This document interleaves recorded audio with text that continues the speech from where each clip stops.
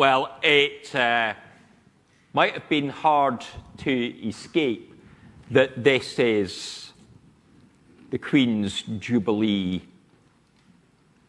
weekend. You know, there's been the trooping of the colour on a royal fly past, a service of thanksgiving in St. Paul's Cathedral, horse racing at Epsom and a concert in the Mall, not to mention Linfield Village Day, of course. The Queen, with mobility issues and an element of discomfort, hasn't been able to attend them all, and at 96 is not able to do all she might perhaps like. But if you were Queen or King for the day, I wonder where you would go and how you would use your power and authority. What difference would you make in the world? Perhaps that's something we can share when we have our tea and coffee or our picnic later. I guess at that time, you might say that you would seek peace between the nations. Others might say that they would seek to ensure all in the realm were fed, or a permanent roof was over everyone's head. Some might do a little, and others do a lot. For some, they may feel that the responsibility might be too great, and again, others may choose to abuse the trust that had been placed upon them. But of course, that question of what you would choose to do might seem pointless. None of us will be the monarch, and even Elizabeth II doesn't truly have the ability to simply make a sweeping command and bring that into being. It won't necessarily be enacted. And yet there is something about this day, about Pentecost, which says, actually, we believers do have power. We have immense power. We have the power of God come upon us, that we can live and serve Him and be His presence. The King of Kings and Lords of Lords chooses to pour out their Holy Spirit upon their people, the church. On the day of Pentecost and on every day since, when a believer has committed themselves to be a follower of Jesus, the Spirit is poured upon them and marks them as a changed person, one who is now adopted into God's royal family. And so we are led to go God's way and move in His power, to do what the King of Kings desires.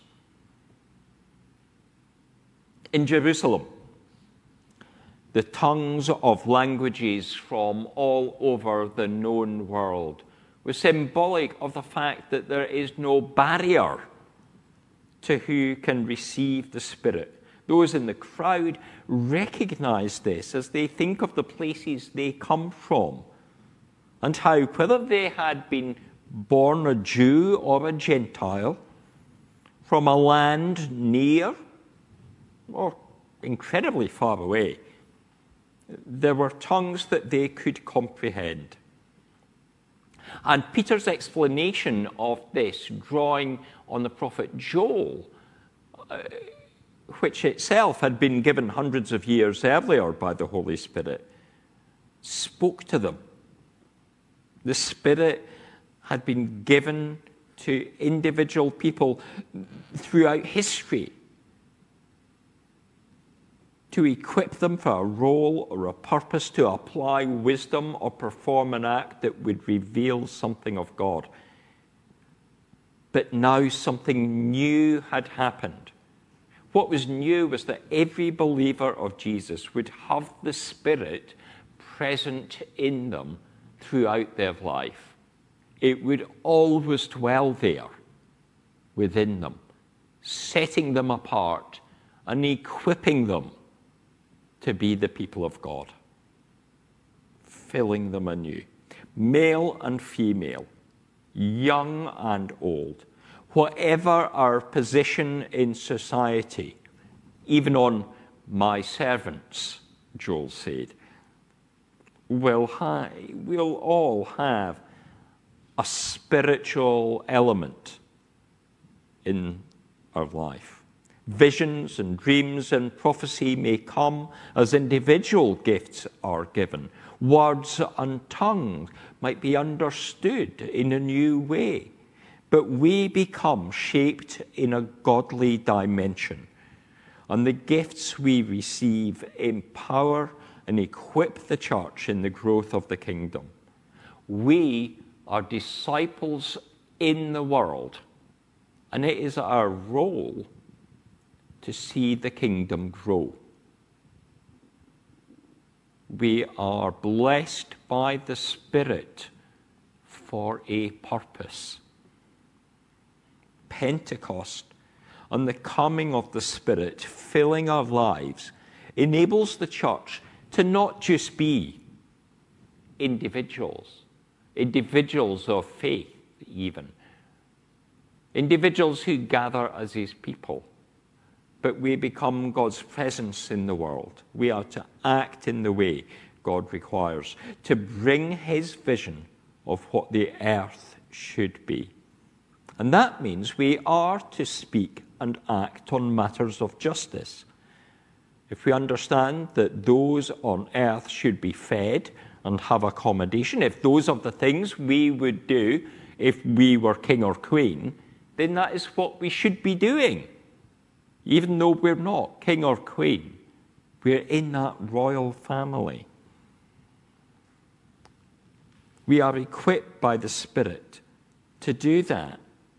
So what are you doing to change things? The answer, hopefully, is not nothing.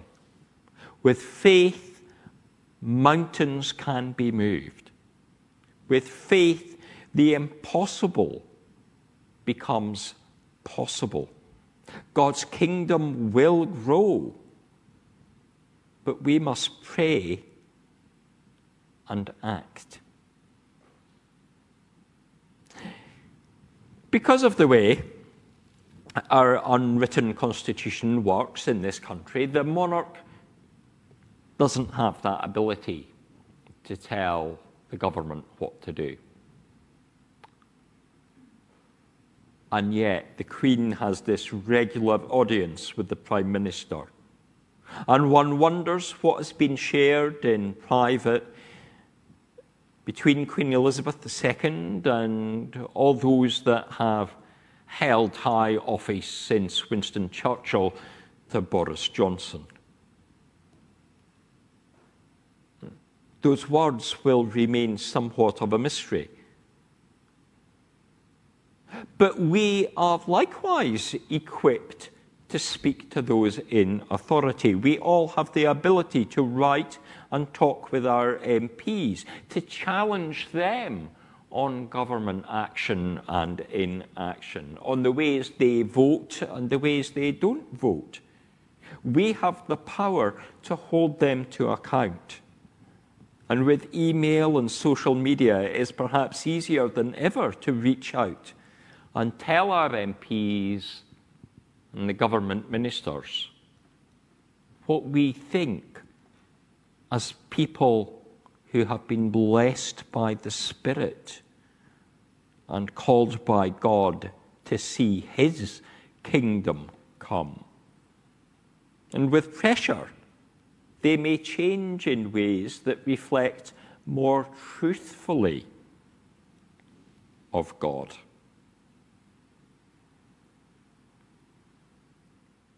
I don't know whether you watched on Friday the act of worship in St. Paul's Cathedral,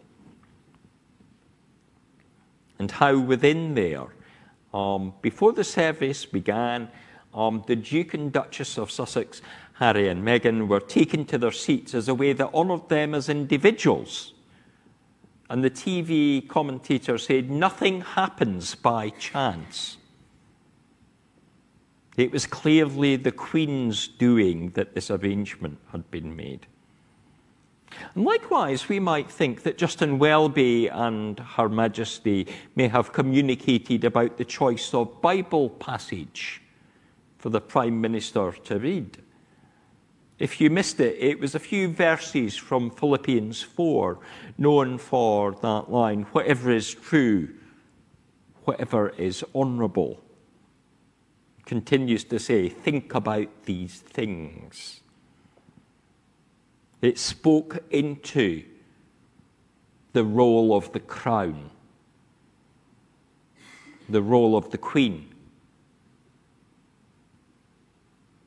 but also surreptitiously of the crown servant who was reading. And it speaks to us too. The Spirit challenges us to pray and act reflecting God's peace and reflecting God's ways. Our Queen is regularly seen to be a woman of faith and of love and of humour, as evidenced by Paddington Bear last night, and of service.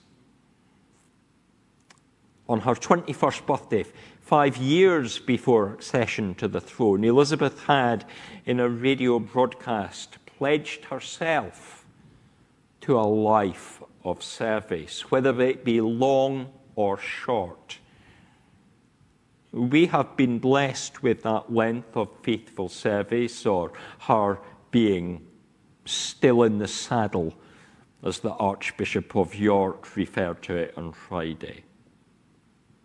Empowered by the Holy Spirit, let us likewise, whatever our age, and whether it be a time that is long or short, be a life of service that we continue to lead.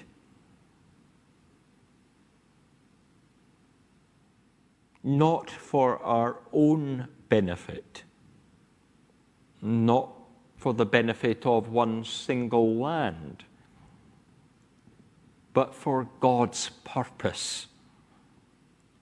May we be filled by the Spirit, that we may ever seek to follow the Lord and to see the growth of his ways. May his kingdom come upon the earth. Amen.